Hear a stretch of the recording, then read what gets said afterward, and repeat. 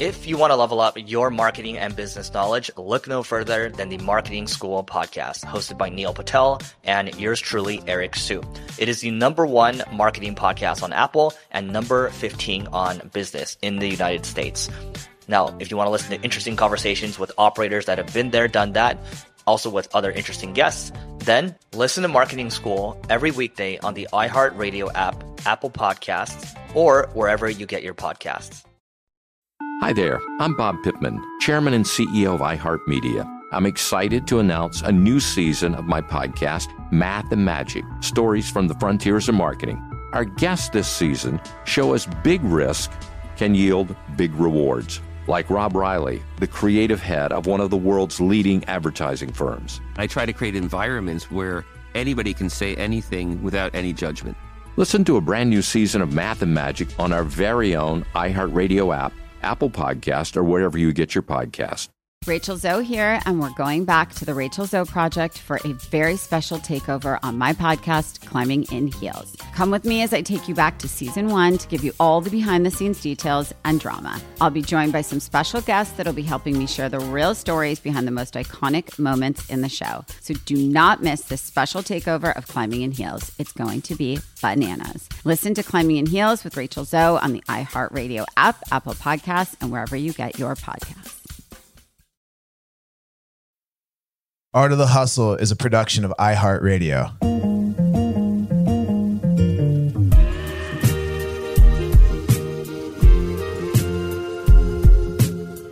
You're listening to The Art of the Hustle, the show that breaks down how some of the world's most fascinating people have hustled and learned their way into achieving great things. I'm your host, Jeff Rosenthal, co-founder of Summit. And today on the show, I had the pleasure of chatting with Kathryn Minshew. Kathryn is the CEO and founder of The Muse, a career platform used by over 75 million people to research companies and careers. In 2018, The Muse was named one of Fast Company's 50 most innovative companies in the world and the #3 most innovative company for enterprise. Kathryn has spoken at MIT and Harvard. She's contributed to the Wall Street Journal and Harvard Business Review and appeared on Today and CNN, among others. Kathryn worked on an HPV vaccine introduction in Rwanda with the Clinton Health Access Initiative before founding The Muse, and previously worked as a consultant at McKinsey. Her first book, The New Rules of Work, The Modern Playbook for Navigating Your Career, was a Wall Street Journal national bestseller. She joins us to talk about what employees should be demanding from their employees, the future of four-year university, and how contributing her writing without pay helped launch The Muse from its only eating ramen phase to raising millions of dollars. So please enjoy my conversation with Kathryn Minshew. Kathryn, welcome to the podcast. Thanks so much for having me. I'm excited to be here. Absolutely. We're recording this on the day after the polls closing for the presidential election. So what a wild time to be alive, huh? It really is. And it's been a wild time to be a leader too, right? Trying to figure out how much to lead from your personal beliefs, and how much to allow space for just the wide diversity of experiences that people are having right now. So it's an intense time for sure. Well, I'm so happy that you're here on the podcast with us, as the founder of The Muse and the host of The New Rules of Work. One of the topics that I just find to be the most intersectional and important right now for us to be considering is the future of work. And to your point, I'd say the other is how we bridge that delta and that gap between everybody's disparate and wide perspectives here. Absolutely. I think it's a really interesting time for all of us as individuals, as employees, as leaders. And in particular, I'm also just fascinated by how the pandemic, the protests this summer around the murder of George Floyd, like so many different big things are happening that are changing how we work and how we show up in work. I happen to think a lot of the trends that are being accelerated are really positive ones, but it's a time of a lot of change. And I'm sure it's very overwhelming as well. Well, unpack that further for us, if you don't mind, just because you get to think about this more. I mean, you've worked on this for a very long time. I remember a decade ago, you were already putting together and hosting, communities and forums for young entrepreneurs and female entrepreneurs. And that, of course, grew into your career. I mean, you've seemingly, for the last decade plus really just leaned in on this subject. So would love to hear more about what you're seeing and experiencing. Absolutely. Well, so I started the Muse about 9 years ago to help people, and especially people who are in kind of early and mid phases of their career, find that right fit job, company, and career path. And I think you've got to hit on all three, right? Because if you're in the right job, but the wrong company or the wrong career path, you're not really firing on all cylinders unless you can kind of get people in the middle of that Venn diagram. And so I've been building the Muse, talking with job seekers, talking with employers, everybody from like big companies like, Nike and Facebook and Apple to a lot of like small and mid-sized businesses. And I think there's a couple of trends that I'm really interested in this sort of, quote unquote future of work. One is there's just a real redefinition happening of the expected relationship between an individual and the place they work, right? And this is maybe not new, but if you think back a couple of decades, like work was your time and your efforts, your output in exchange for a paycheck. There was a clock in, clock out. There was not this sense that employers are, sort of taking social issues. There was much less of a sense on behalf of employees that they should be asking and even demanding so many things from their employers. And I think we're seeing, with the rise of knowledge workers, with the increasing competition for lots of types of talent, such as technical talent and sales talent, and frankly, millennial and Gen Z talent, I think we're really seeing, a lot of big changes. And so I've been fascinated by what talent is asking for. This is 10 years of research, so I'm going quickly, but a lot of the talent that uses the Muse, they're not just looking for a job, they're looking for a path. They're looking for an employer with values that aligns to their own. If you think about as well, a lot of young employees on the coasts being vocal in their workplaces is one of perhaps the highest leverage places they have to affect change, especially if you live in a state where, the sort of state's outcome in the electoral college is fairly predetermined. You might actually, as a young person, make the calculation that being active in your employer and pushing for things like, racial justice, inclusion, flexibility, all of these different themes, that pushing for these themes through your employer is maybe just as effective as fighting for them on the streets or at the ballot box. And so I think we're seeing a lot of just, again, interesting activism on behalf of younger employees. For companies, they really have to work for talent in a way that they didn't 10 years ago. So If you're an employer, you've got to say, why us? Why would you pick my company over all of the different companies that are hiring marketers, financial analysts, engineers? And I think that's really redefining the relationship. And we can, talk maybe more later on about how that manifests in authenticity, how, workplaces are becoming more human. But I think it's a fascinating time to be in this space because everything that you thought you knew about how HR worked is being questioned. And a lot of it is really the rules are being rewritten right now.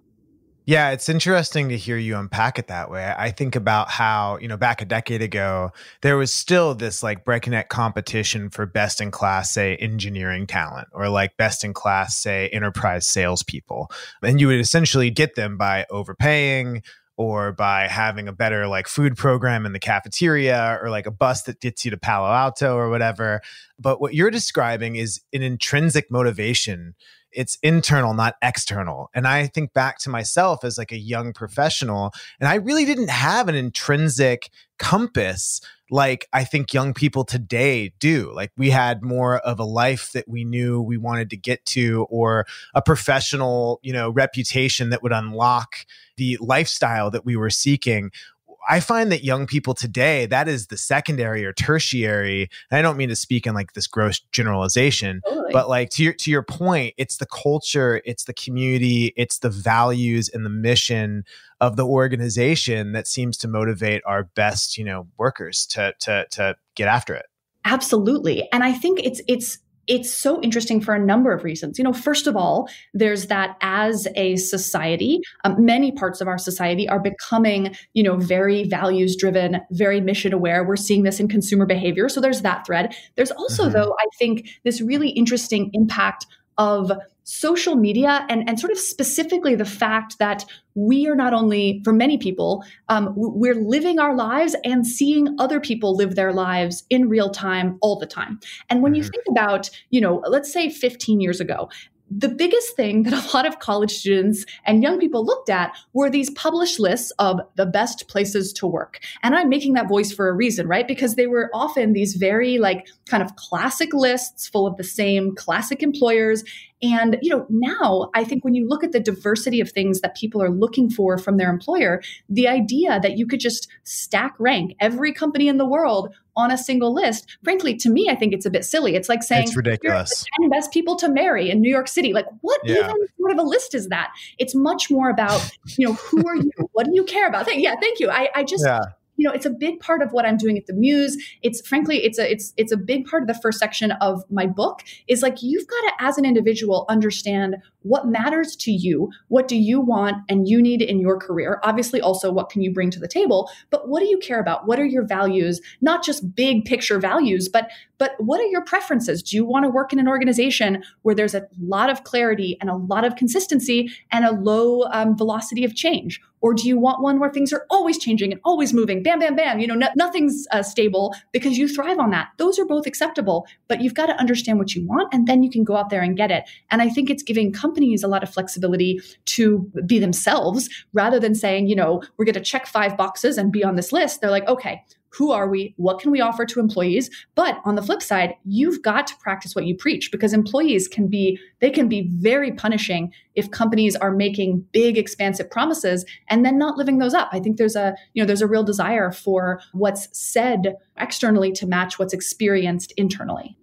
That makes a lot of sense. And I'm thinking back, I got historically, the advice where it's like, okay, you're a young person, you're entering the job market. It's like, just do anything and figure out whether you like it or not. That was sort of the advice I got. I was like, well, try it.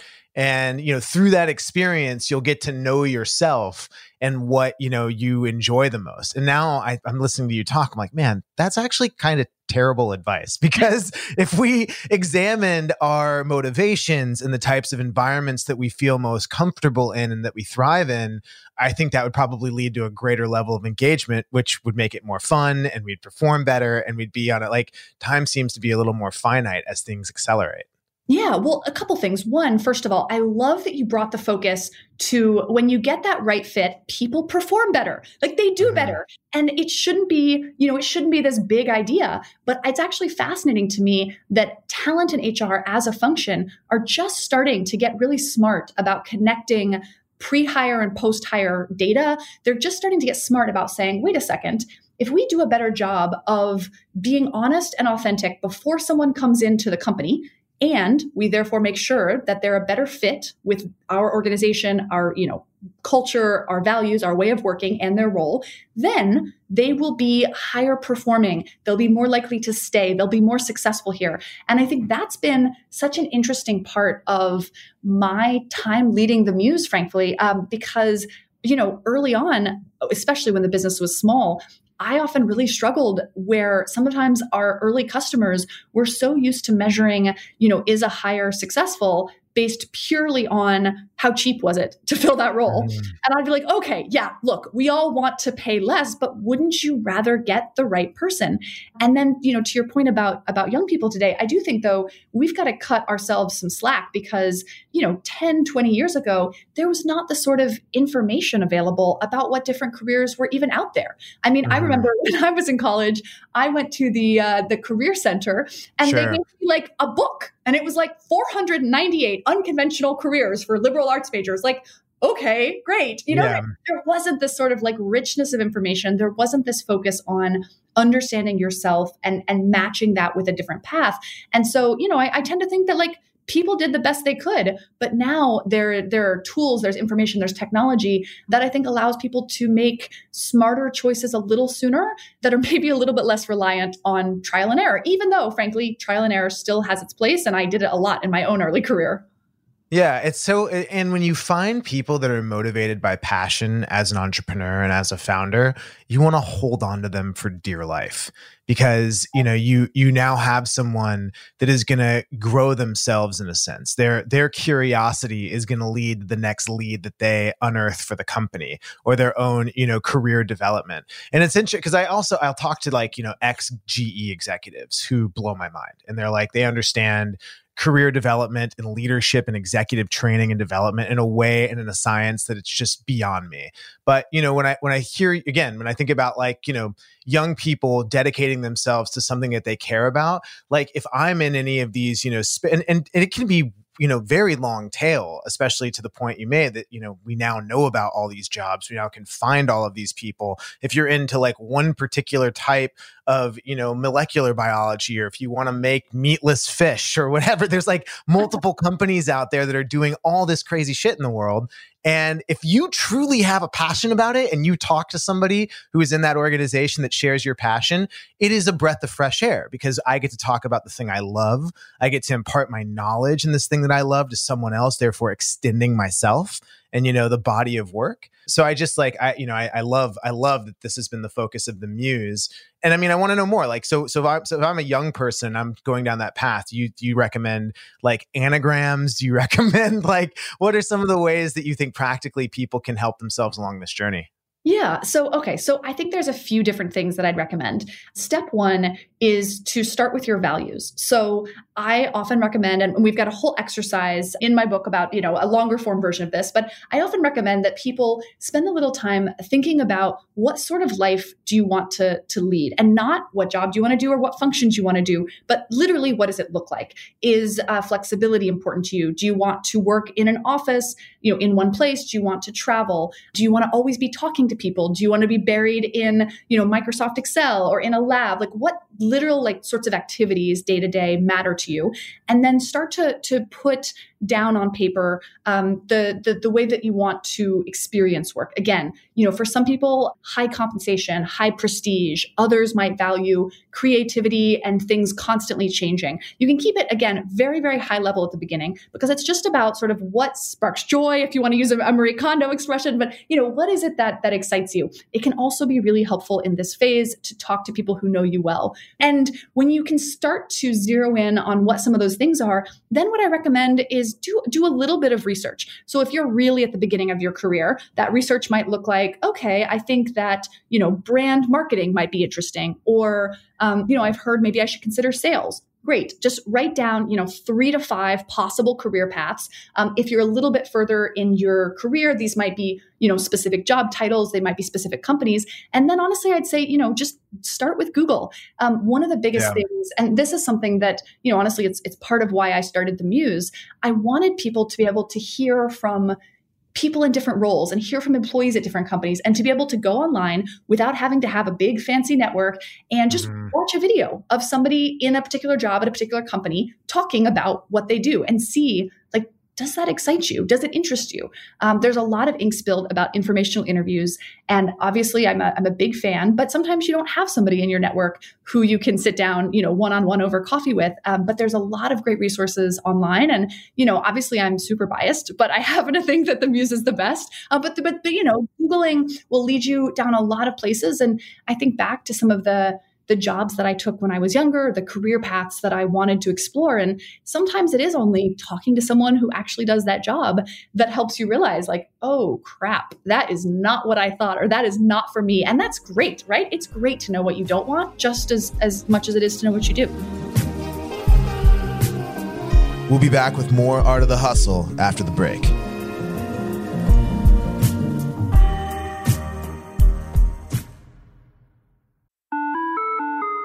Hi there, I'm Bob Pittman, Chairman and CEO of iHeartMedia. Welcome to Math and Magic, Stories from the Frontiers of Marketing. This week, I'm talking to the one and only Ryan Seacrest. Love the connection to people. I think at the core, what I get excited about, what gets me up in the morning, is connecting with people in an unscripted, unvarnished way. Is getting to say something to them, hear back from them, know that I'm part of the routine. And I look forward to getting on the air. I look forward to it. In these exciting times, we're looking to the math, the strategy and analytics, and the magic, the creative spark, more than ever. Listen to Math and Magic on our very own iHeartRadio app, Apple Podcast, or wherever you get your podcast. If you want to level up your marketing and business knowledge, then look no further than the Marketing School podcast hosted by Neil Patel and yours truly, Eric Siu. It is the #1 marketing podcast in the United States and number 15 on business in the United States. And it has amazing guests such as Alex Hormozi, Layla Hormozi, Cody Sanchez. We pull in these amazing interviews with other people that are not only great marketers, but actual operators. And the icing on the cake is Neil and myself were also operators as well. So we share learnings from the trenches. We share secrets that we otherwise wouldn't be sharing with other people. And we also share other advantages that will help you get ahead of your competition. So all you have to do is listen to Marketing School every weekday on the iHeartRadio app, Apple Podcasts, or wherever you get your podcasts. Oh, hi. Rachel Zoe here, and we're going back to the Rachel Zoe Project for a very special takeover on my podcast, Climbing in Heels. Come along with me as I take you back to season 1 to give you all the behind-the-scenes details and, of course, drama. I'll be joined by some very special guests that'll be helping me break it all down. From award season nightmares to Fashion Week insanity, you'll get the real stories behind some of the most iconic moments in the show. The Rachel Zoe Project definitely changed my life and career in so many ways. The show definitely captured some of the most amazing moments, but also some of the absolute worst. I made the show for all the fashion lovers out there, and I'm so happy that people still watch it and love it so much. So do not miss this special takeover on Climbing in Heels. It's going to be bananas. Cannot believe I just said that. Listen to Climbing in Heels with Rachel Zoe on the iHeartRadio app, Apple Podcasts, and wherever you get your podcasts. You were a management consultant at McKinsey. You worked for the Clinton Health Access Initiative and traveled the world. How did you end up in these roles? Did you have like a unique path, or did it follow the advice that you're giving here? So I do think it followed some of the advice I'm giving here, although, there was frankly a lot of trial and error. And I built a lot of the tools on the Muse because I wanted them and I didn't have them back when I was younger. But yeah, the quick, short version of my story is that I got it into my head around probably age 14 years old or something that I wanted to work for the CIA or the State Department. Okay. So I don't know if you ever watched that television show Alias back in the day. It was Jennifer Garner played a double agent, Sydney Bristow. And you're also from Virginia, right? You're from like the DC area. So I was born in Texas actually, but we moved to the DC area when I was like 12. And yeah, that was around when like I started to get to know people who worked in the Foreign Service. And, I became captivated by the idea of like international work and maybe undercover, maybe not. But honestly, embarrassingly, the TV show was definitely a contributor to what I thought that job was like. And luckily, it's, and that's very common, frankly, that people get their earliest ideas of what careers are like from the media. And so I had this idea. I followed it for years. I made all of these decisions in school based on, I'm going to go work for the CIA or the State Department, boom, boom, boom. And luckily, in 2007, we're talking about trial and error earlier. I applied for and was accepted to basically like a summer position at the U.S. Embassy in Nicosia, Cyprus, in the Mediterranean. Crazy. Yeah, it was a wild experience. I did a drill where I got chased through the embassy by Marines with guns. It was part of the drill. I was playing a terrorist. They did a great job. They caught me. But I had all of these like insane experiences, but I realized like, this isn't what I thought it was. And so it was the error part of trial and error. I went into consulting after that, but I do think I saved myself from other moves that were not, that would have been even further away from where I should have been by, doing research online. I used to just troll, like not troll in the way that people use it now, but I used to spend like hours looking at company career sites and, going on everything I could find to try and learn, like, what are these jobs actually like? Because I realized after that first experience, I better get a lot smarter about what company culture was like, what the day-to-day of a job was like before I jumped in. Because for a full-time job, you really, you want to try and stay a couple of years. And I think that that was a lesson I learned the hard way, I guess I'll say. Yeah, totally. And I'm curious now, like here we are, 2020, the world changing. How do you feel about four-year universities and certifications and what we have versus where we're going? Ooh, great question. I think that the future is going to see a lot more acceptable pathways. And for some people, four-year university is going to be great. I learned a ton. I had an amazing time. Like, I think that there's going to be, for individual students and for certain career paths, I think that there's always going to be a place for a kind of classic four-year university system. But I'm also a big believer in other ways of getting to the same goal. And whether that's a certification program, whether that's some of these organizations that help people leap directly into working, into various forms of paid internships and externships. I think for example, one of the very small crusades that I've been on personally is that we shouldn't require a four-year college degree for jobs that don't require a four-year college degree, which turns out is a lot of jobs. If you want a great engineer, like, just make sure that they're a great engineer. Do you care if they graduated from a accredited university, or do you care if they're great at coding? And I think if we did that, we might actually open up some of these fields to a much broader, more eclectic, more diverse, more interesting array of people than by kind of arbitrarily putting requirements in because maybe that's how it was done in the past. That makes a lot of sense. And I think about that because, I went to a four-year university and I really didn't learn much inside the classroom, but I've been to American University in DC.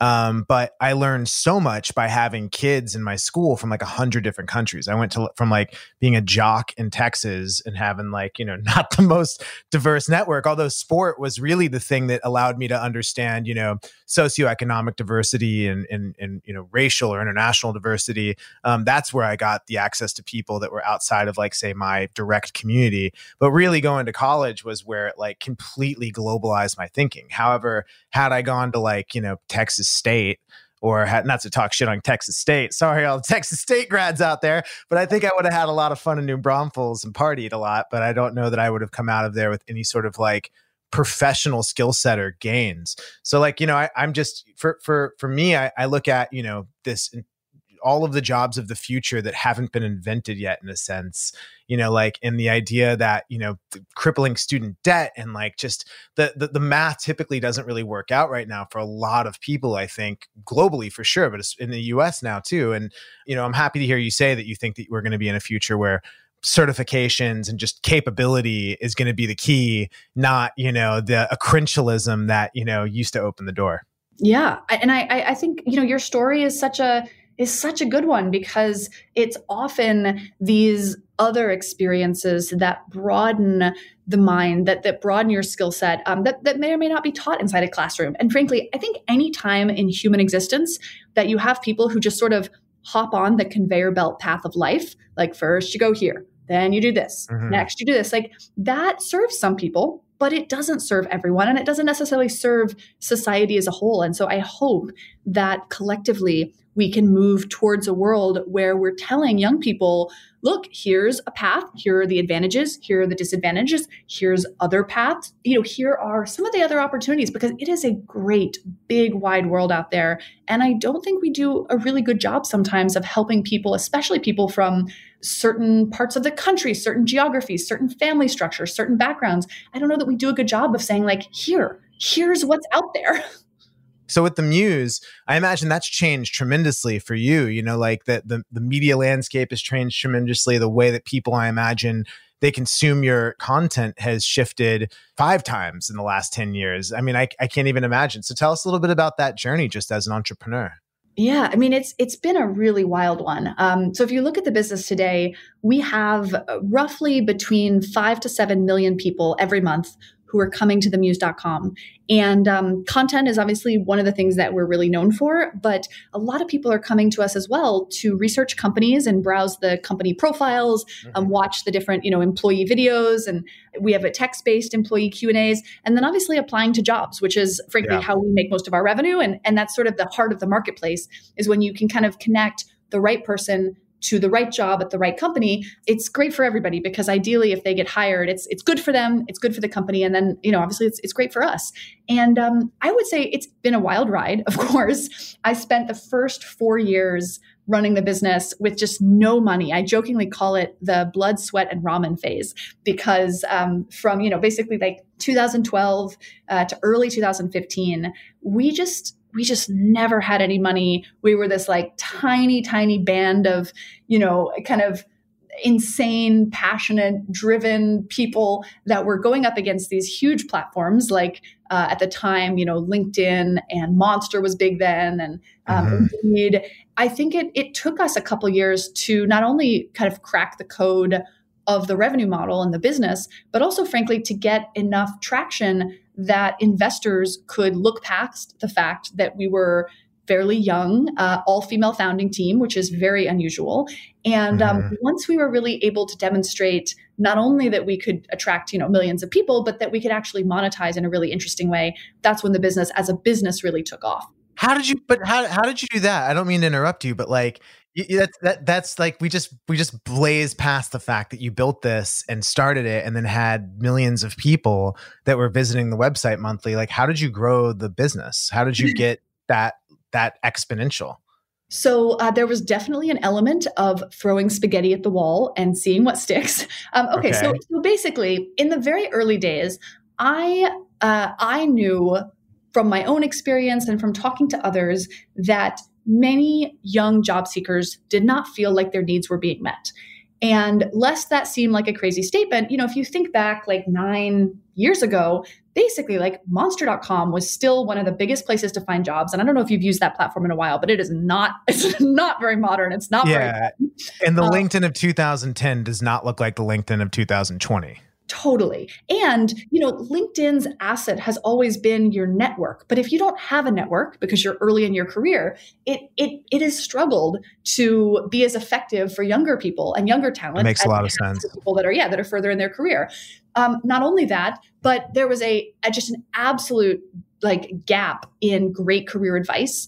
You would Google different questions like how to negotiate a raise, and the content was just terrible. And it was often from sources that were kind of, just didn't really seem that legitimate. And so I had started a blog about a year before the Muse that got 20,000 people very quickly through almost entirely word of mouth. And so I had some confidence that there was this need, but obviously identifying a need is only part of the battle. So when we launched the Muse, I did a bunch of small kind of almost guerrilla marketing things to get the word out. Let's see. So this would have been very late 2011. First of all, I personally emailed 900 student and alumni groups that had some sort of career focus. So, Stanford Women in Law, the Baldwin Scholars, and basically sent them an email about why I was launching the Muse, what we did, and asked them, can we help your members? Can we help with additional career advice? There were not so many startups at this point in time, so it was still a little bit novel at that point to get an email about a new startup. We had a very, very kind of clear sense when you landed on themuse.com, you could really understand what we were trying to do. So a lot of people who came to the site told their friends. We had everybody that we knew share it on social. We actually got very lucky in that a former colleague of mine ended up working at AOL, and he mentioned what we were doing to Arianna Huffington. And so she wrote an article about advice she would give her younger self for the launch of the Muse that we put on the homepage. And that really helped legitimize us, because when people came to the site and they're like, what is this random website I've never heard of? There was an article with great advice by Arianna Huffington. That's amazing of her. Yeah, it was incredible. And I think, we were very focused in the beginning also on helping women navigate their careers. And so that was something that I think she really connected with. Content syndication was a nut that we cracked that probably drove at least 5,000 of our first month's users and maybe 20,000 shortly after. Essentially, we, at that point in time, a lot of these other sites on the web, like Forbes and places, were first starting to take contributor content. And so I was like, okay, well, I have a product. I need to get it in front of people. The best way to do that is to find where those people are and go see if I can, get in their field of vision and be like, hey, come check me out. And so I knew a lot of those people were on Forbes. And so I approached editors at Forbes and said, I'd like to give you really high quality career advice content for free with some links back to this new site called The Muse. And at that point in time, I was able to convince them through basically a combination of cold networking and I guess being fairly persuasive to put the Muse as a contributor account. And at one point in time, I think we had the number 1, number 4, and number 5 most popular articles in the business section of Forbes. And those articles were getting hundreds of thousands of views on Forbes, which they were happy about. But some small percentage, honestly, probably 1 or 2% of those people were clicking back through the links and coming back and discovering this new site called The Muse that was all about helping you navigate your career, find a job. And that was one of our biggest early sources of traffic. Now, over time, organic search, referral partners, word of mouth, like now there's a bunch of different ways that people hear about us. But in the beginning, when we had no brand, it was really about figuring out, who does have an audience, a community, a brand, and how do we offer them something of value so that they will give us space to be seen and to be discovered. Art of the Hustle will be right back after this short break.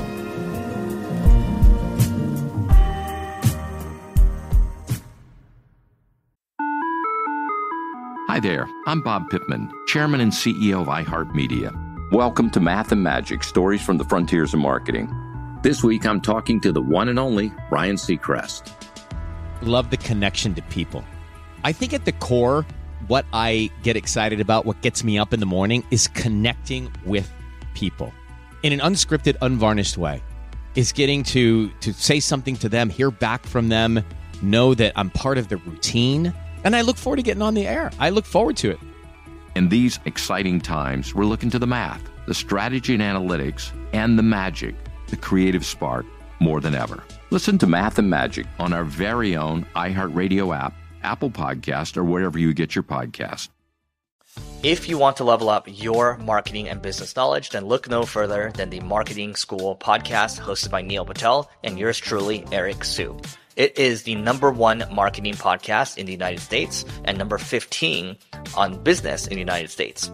And it has amazing guests such as Alex Hormozi, Layla Hormozi, Cody Sanchez. We pull in these amazing interviews with other people that are not only great marketers, but actual operators. And the icing on the cake is Neil and myself were also operators as well. So we share learnings from the trenches. We share secrets that we otherwise wouldn't be sharing with other people. And we also share other advantages that will help you get ahead of your competition. So all you have to do is listen to Marketing School every weekday on the iHeartRadio app, Apple Podcasts, or wherever you get your podcasts. Oh, hi. Rachel Zoe here, and we're going back to the Rachel Zoe Project for a very special takeover on my podcast, Climbing in Heels. Come along with me as I take you back to season 1 to give you all the behind-the-scenes details and, of course, drama. I'll be joined by some very special guests that'll be helping me break it all down. From award season nightmares to Fashion Week insanity, you'll get the real stories behind some of the most iconic moments in the show. The Rachel Zoe Project definitely changed my life and career in so many ways. The show definitely captured some of the most amazing moments, but also some of the absolute worst. I made the show for all the fashion lovers out there, and I'm so happy that people still watch it and love it so much. So do not miss this special takeover on Climbing in Heels. It's going to be bananas. Cannot believe I just said that. Listen to Climbing in Heels with Rachel Zoe on the iHeartRadio app, Apple Podcasts, and wherever you get your podcasts.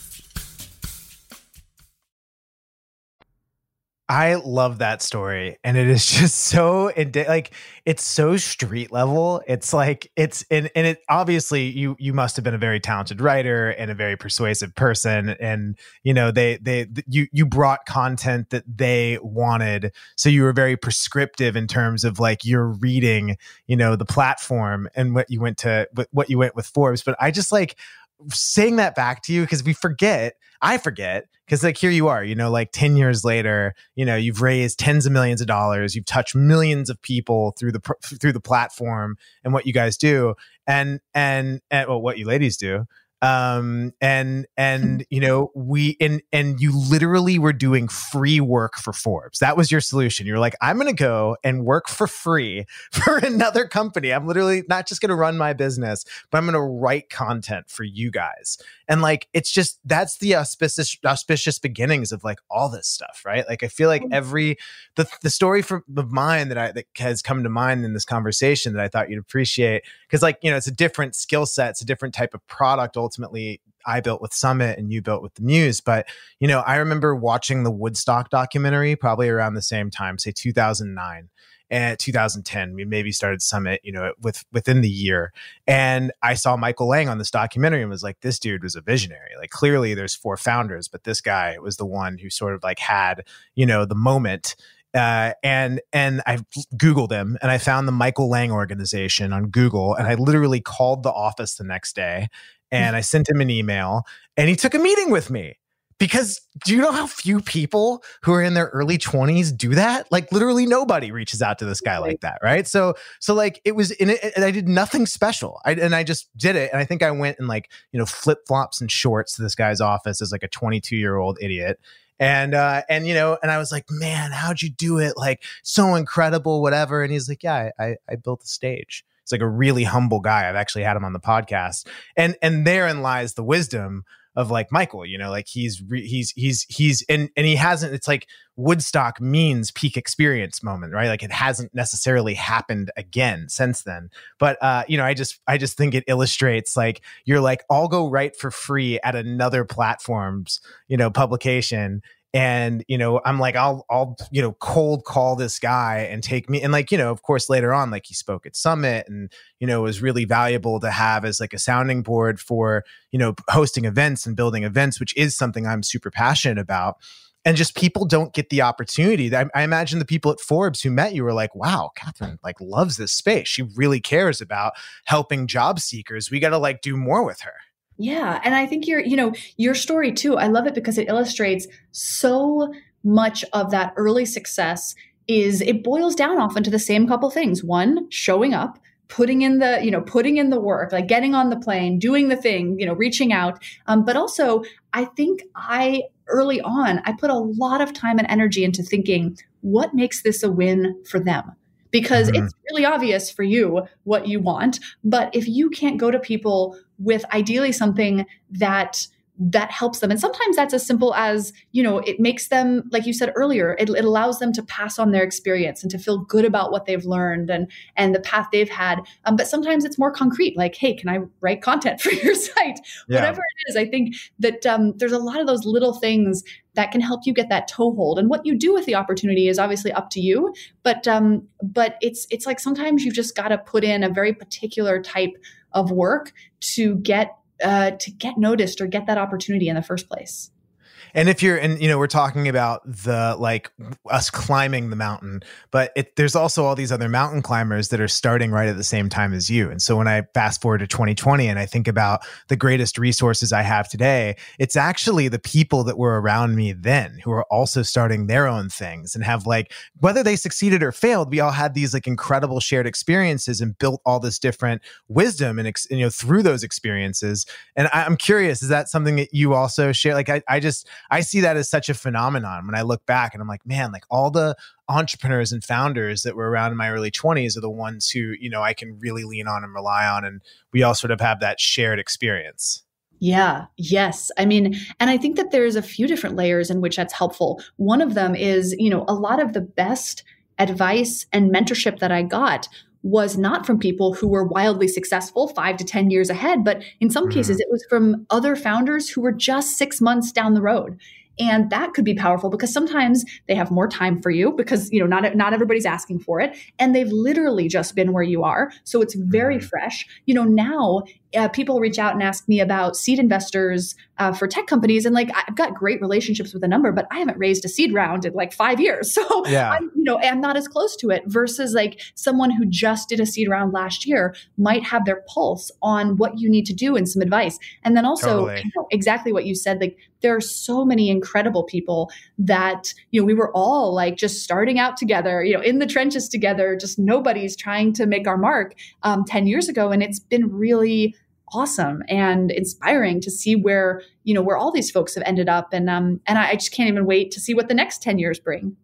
Totally. And I'm just, I think one of the things that we all have to always fear as entrepreneurs or creatives or whatever is irrelevance, right? Whether or not your organization is relevant. Like that's the real competition. It's not the other job site. It's not the other, event or conference company. It's whether or not like we are innovating in creating a conversation around our brands that matters to people. So I want to know, like for you, here we are 2020. I'm obviously you're preaching to the converted here, because like I think that the future of work is like the predominant intersectional issue that we all should be really considering right now. But I want to know for you, like how do you battle that? How do you continue to keep the brand and the movement fresh?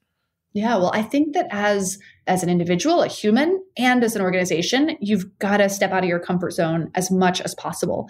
You've got to talk to people who don't like your product. You've got to talk to people who've never heard of your product. You've got to try things, ideally in sort of small, contained ways where you can learn. But I think that you've got to kind of shake things up, because if you stay comfortable, you will never stay relevant. And on top of that, I think that one of the struggles as well for a lot of entrepreneurs is a balance between you need to be very respectful of data, because your intuition's not always right, but you also have to trust your gut, because data is sometimes incomplete or isn't able to tell you the full story. And so, I think I try and have a lot of conversations with a really broad, eclectic set of people. I try and just, keep my perspective really fresh. And this past year, I spent a ton of time like digging into, what are colleges doing in response to the pandemic, and how are students thinking about getting internships and jobs with the whole world being upside down? And that was really helpful for, staying relevant. I think there's always more work to be done.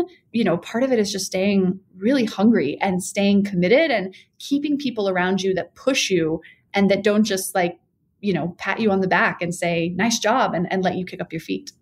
Well, I really appreciate that. And Catherine, I'm so thankful for you and your perspective, and for the Muse, and for the new rules of work. I encourage our listeners who are, in this phase of their careers to go down the rabbit hole here, because I found, I really enjoyed the podcast. I really love the website, and I always have. Like, it's always been fresh. It's always had energy in, a space that is seemingly mostly dry and pedantic, and, it's more databases than it is, culture and feeling and content. So this being one of the craziest days, like probably one that we'll remember for the rest of our lives, I want to be respectful of your time. But again, thank you for being on the podcast. Thank you for your work. And if there's any other resources that you think the listeners should check out, or if there's any, deep, as old as the trees and the rivers wisdom that comes up in your head on a regular basis that you want to impart on our way out, by all means. Well, way to leave me on a big one. I mean, I always love the sort of the quote or the concept that, if it was easy, everybody would be doing it. And I think that sometimes we live in a culture where, especially for entrepreneurship and building, people love to tell the overnight success story. They love to, kind of condense things really quickly into like, oh, I wrote for Forbes and then we had all these users. Like, look, the real story of everything is like days where it seems like everything's failing, and, nights where you lay in bed, like gripped by existential dread that it's all just, it's all falling apart. And a lot of stuff, like, all success is surrounded by many failures, many deaths of your dream. And so I think that, I think I would just say, like, if you really believe in something, that don't let people convince you that that success comes easily. If it was easy, everybody would do it. But some of the most meaningful things are the most challenging as well. And I've really enjoyed this. Thank you so much for having me. I hope people check out the Muse and, or tweet at me at Cayman on Twitter if you have feedback or comments. But this has been a ton of fun. Thanks so much. Of course. Thank you so much, Catherine. And thank you for listening. This is The Art of the Hustle.